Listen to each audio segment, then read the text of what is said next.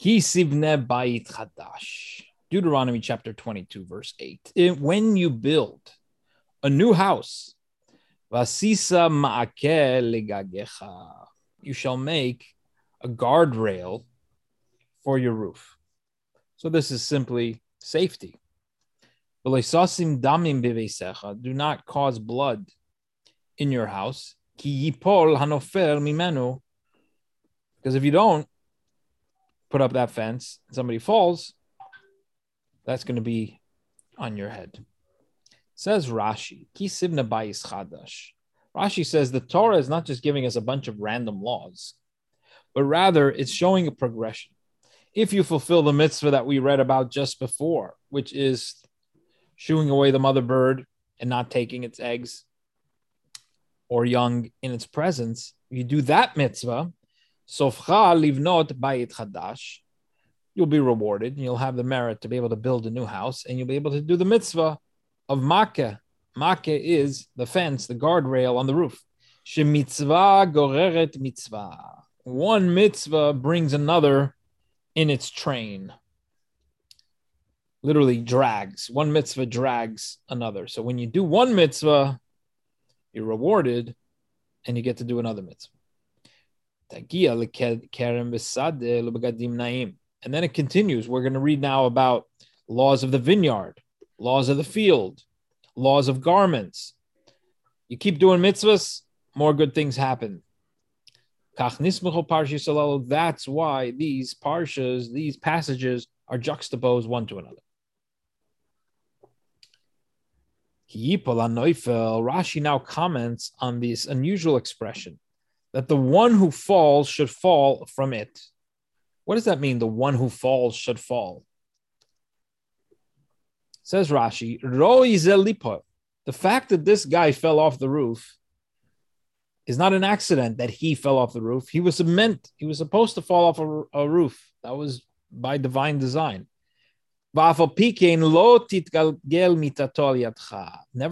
so you might ask, so why should I put up a fence? If anybody falls, it's because they were meant to fall. The answer is, don't allow yourself to be the vehicle of this negative death, of this death happening. Because meritorious things are executed through meritorious people, while things of ill fortune are executed through guilty people. So this is going to happen to this person, but don't make yourself into the vehicle through which it happens. That's why it says, Ki yipol hanofel, the one who falls will fall.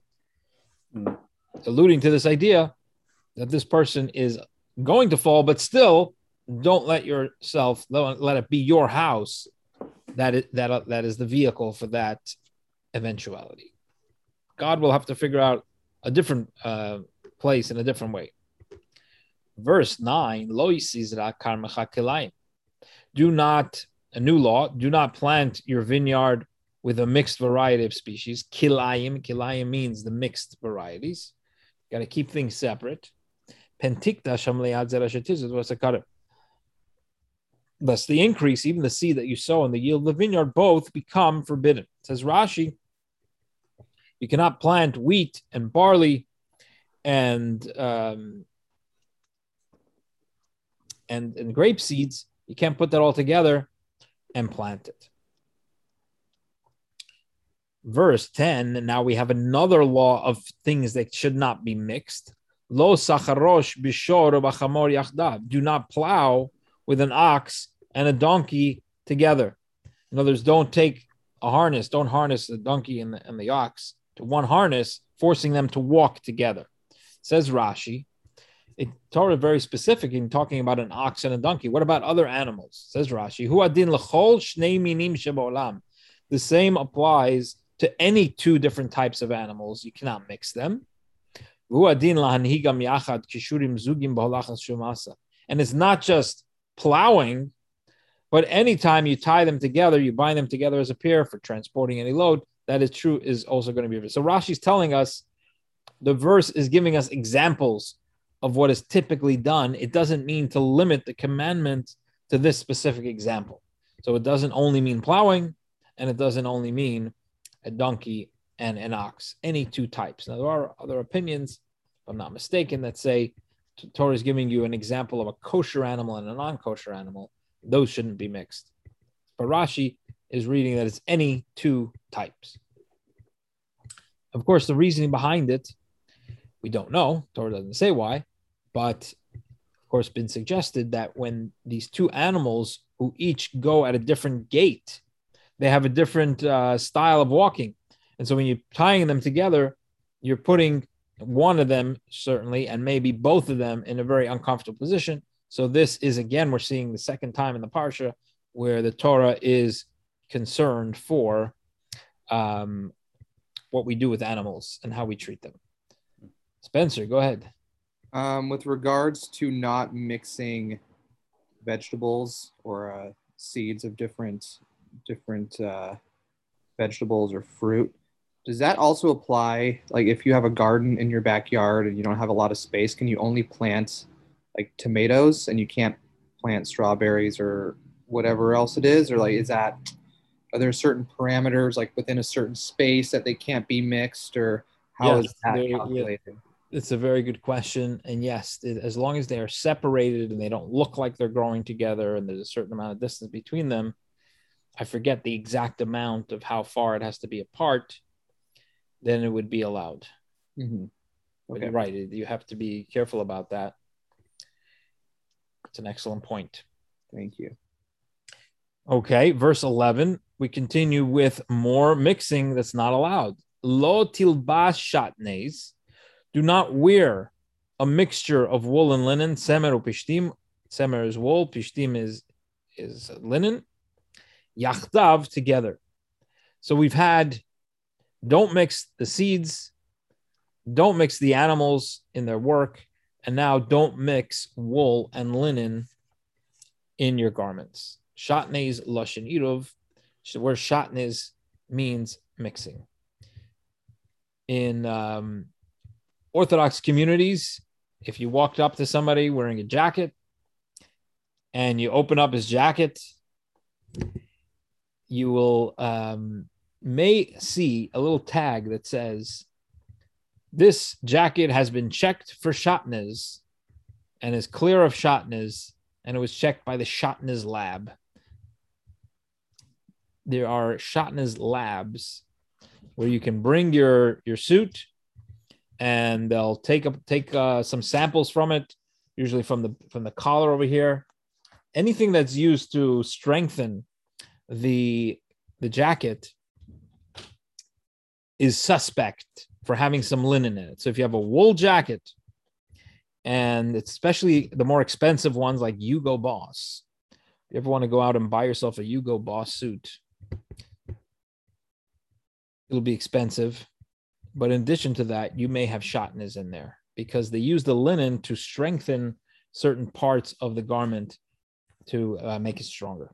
So you can go in most major cities in America, you can go to a shatnez expert, and they will take apart your brand new suit and give it back to you looking a little worse, but it will be free of shatnez, or they will confirm that there is no shatnez in there. I believe in Palo Alto as well, they have somebody who can check. Verse 12, Gidilim Taselach, and that's a classic. Shatnez is a classic chok. Chok meaning the mitzvahs that we don't have a reason for, or Torah doesn't give a reason for. Red heifer is one of them. But the shatnez, why not have wool and linen in a garment? There's mystical reasons for it. There's a midrash that ties it back to Cain and Abel, that one of them brought flax, one of them brought an animal. We're not mixing these two things. Kabbalistically, one is chesed, one is kindness, one is gevurah, one is strength, severity, harshness, and therefore we're not allowed to mix them. We also have exceptions in the temple. The belt of the Kohen did have shatnez, and so there, this mixing of kindness and severity is not a problem because it's in a very holy environment. Also, the tzitzit, which are a mitzvah, can also be made of wool and linen. So there also this mixing that otherwise is toxic can also exist. So these are some mystical explanations, midrashic explanations, but on the face value, it's simply a chok a statute that, unlike don't mix these two animals, which we could readily understand, shatnez. And yet, here we are, thousands of years later, observant Jews are keeping this commandment and won't wear a suit until they check it for shatnez. Some of the big suit stores in New York, they advertise, we've got a shatnez lab on premises, or all of our suits are checked for shatnez. You don't have to worry. Verse 12, speaking of tzitzis, what does it say? Gedilim tasalach, you shall make yourself twisted threads. So gedilim, it means twisted or braided. Al arba kanfais ksuscha, on the four corners of your garment, shetachaseba, with which you cover yourself. Gedilim tasalach, what's the juxtaposition of shatnez, the mixing of wool and linen, and tzitzis? Says Rashi, af minakilayim. The Torah, by juxtaposing, says that with tzitzis, you are allowed mitzvah tzitzis with the small, with the prayer shawl that we wear with the fringes, or what's called the talis katan, which observant Jews wear upon their over their undershirt, but under their shirt. Those are called tzitzis. The tzitzis theoretically are the strings. I mean, literally are the strings that come out in the four corners. So those are allowed to be from wool and linen. That's why the Torah juxtaposes the two. Now, just to take a moment on the mitzvah of tzitzis, the Torah says, if you have a four-cornered garment, then you have to put the tzitzis upon them. But what if you don't have a four-cornered garment? Do you have to go and get a four-cornered garment in order to be obligated in the mitzvah and do the mitzvah? Torah itself does not require that. However, over time, tradition became to do that because it's kind of an easy mitzvah to do. And it became the tradition to go out of our way to get ourselves a four-cornered garment and to wear the tzitzis upon it. Now, the talis that we wear in the shul, this is a separate issue, which is that during a prayer, you're supposed to wrap yourself in a talis. It adds to our kavanah, to our concentration, to our state of mind. And that's called the talis gadol, the big talis, and then the talis katan. That's the tzitzis that observant Jews will wear. From age 3, a little boy will be trained to start wearing the tzitzit every day. There is no requirement to wear the tzitzis at night. However, according to Kabbalah, and this is the custom of Hasidim, that we wear the tzitzis at night as well. Okay, so I think it's a good place to pause and open it up to questions and comments. Hello. That's a question. Actually, there are two questions. My first question is about the roof. Who can be on the top of the roof? Is there supposed to be two questions actually to me. It's supposed to be your family member, because the rooftop normally people use in the southern places like in Tashkent, people over there in the summertime sleep on the roof. I believe like in Eretz Yisrael is the same thing probably people were doing over there when they were living because it's hot. So normally, you don't live strangers, on the roof with you. It's supposed to be some of the members of your family probably. That's my first question. Or who else can be over there? Maybe the repairman or something, or your guest. But it's somebody who close to you, somebody to, craving or something, Well, I think it could be anybody. It could be a relative. The Torah is not saying it would be a stranger necessarily. It could be anybody. It could be a family member. It could be a guest. It could be the repair person. Yeah. Weren't you saying earlier that this is just really giving examples that apply to lots of things, where you really want to not be in a position where you make yourself the one that caused this? And if it's exactly you're protecting yourself by doing the right thing, so that if it's God's will it happens, okay, that's God's will. If I didn't contribute to it by doing something wrong. Is that what you were saying? Yes, that's a good point. So, that's an excellent point. So the the mitzvah to put up a guardrail around the roof is a general principle that we have to create safe conditions. I think in the Talmud it talks about, in a similar vein, you're not allowed to raise a wild dog that's a danger to society. A pit bull. You're putting people at risk. So that would be, even though it's in your home, it doesn't matter, because if somebody, people do come into the home, and you shouldn't be the cause for, or the vehicle for somebody getting harmed. So I think it's, in general, today we're pretty good about it. Society here in America anyway, they've got a lot of laws that drive us crazy when we do construction.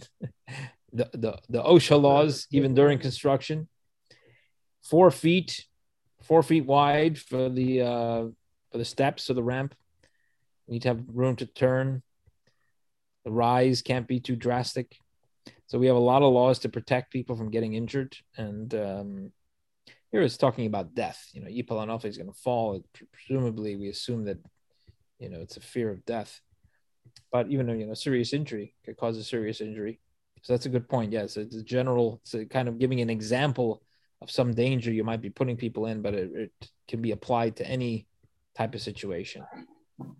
By the way, I noticed on the synagogue, the iron workers were working on the beams quite high without any harnesses. That this is not right. You know what it is? Really? They're not. Oh yeah, they're supposed to put special cables. They don't want to do it. It's expensive, but technically, to work a beam 25 foot above, the concrete floor. Right. I was actually surprised about that.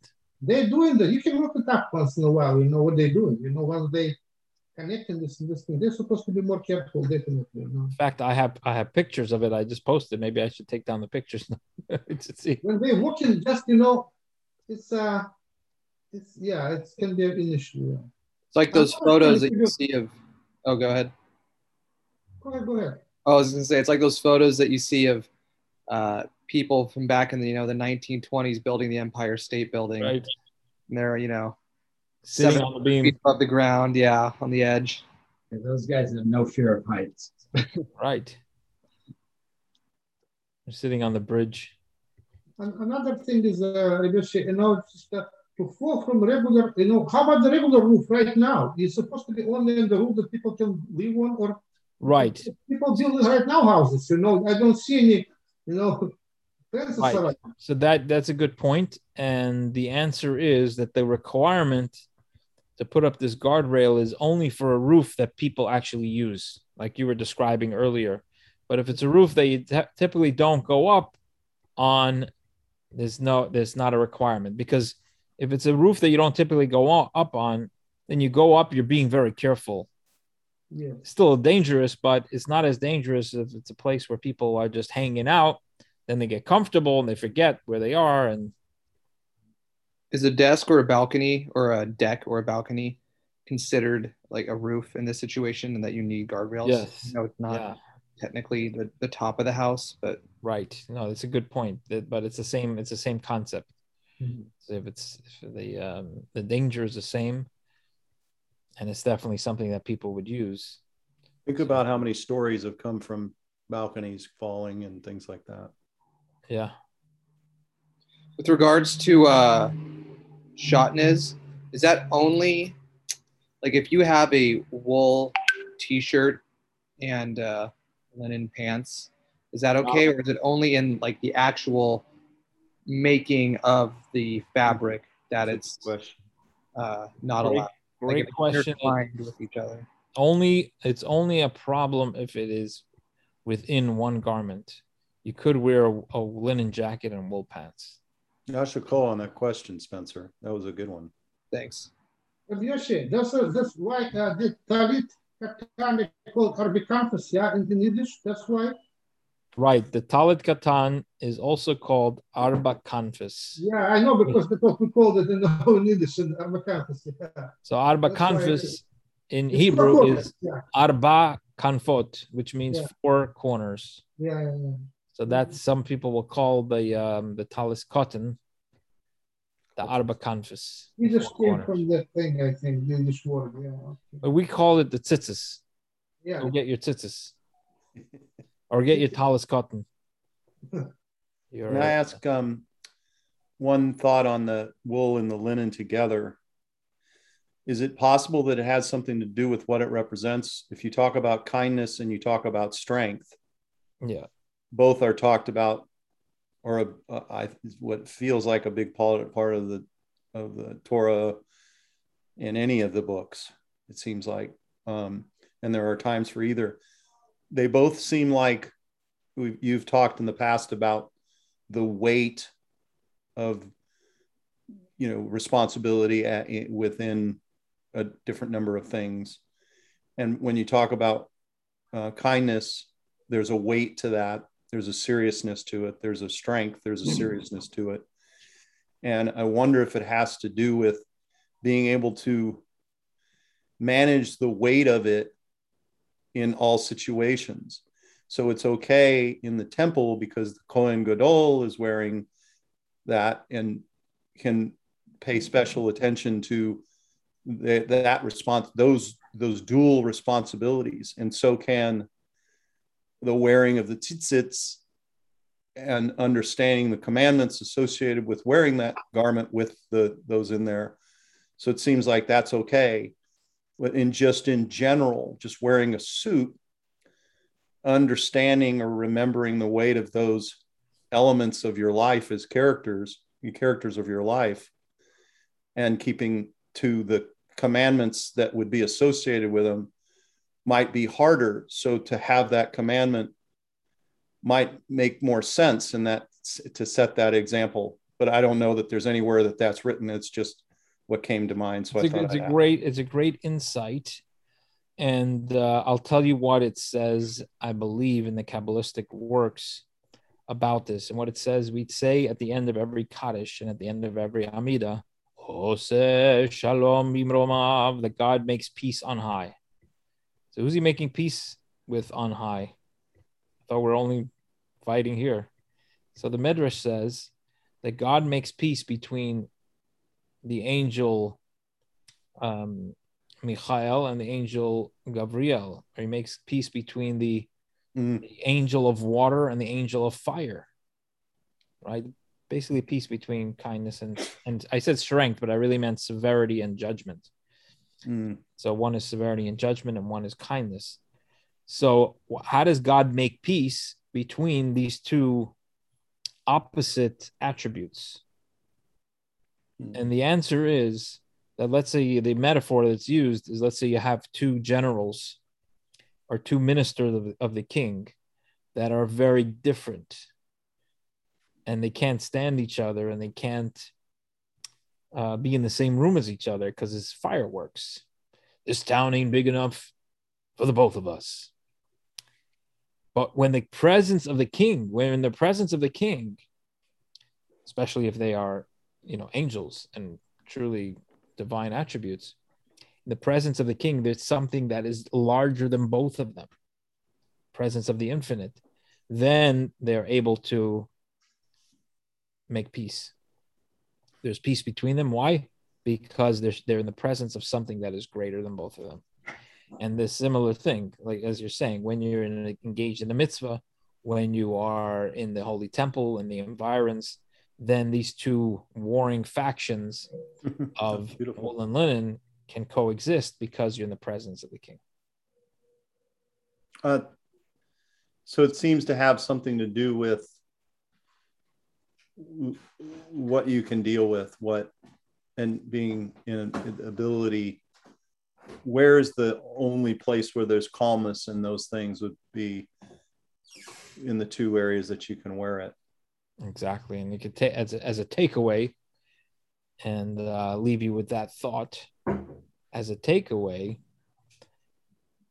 The more we can connect with that, get into the presence of the infinite, the more these impossibilities become possible. When you're in the presence of the infinite, you're going beyond the particulars of the thing, which may create conflict. And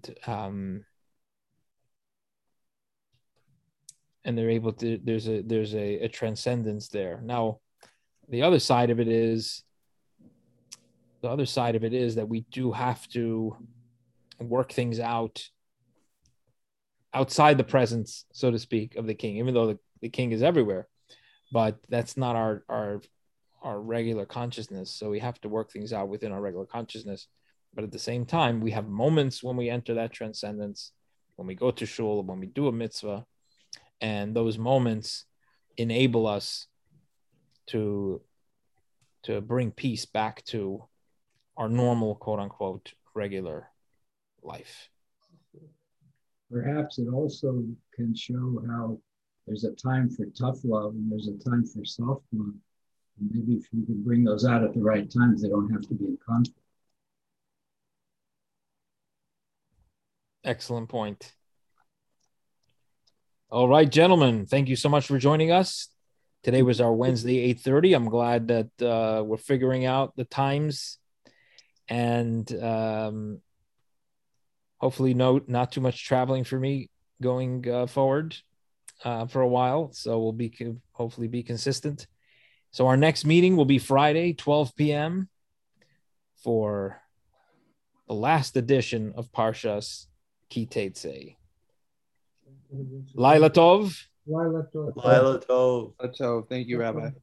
Thank you. I'll be away on Friday, but I hope to see you Sunday. Thank you. Okay.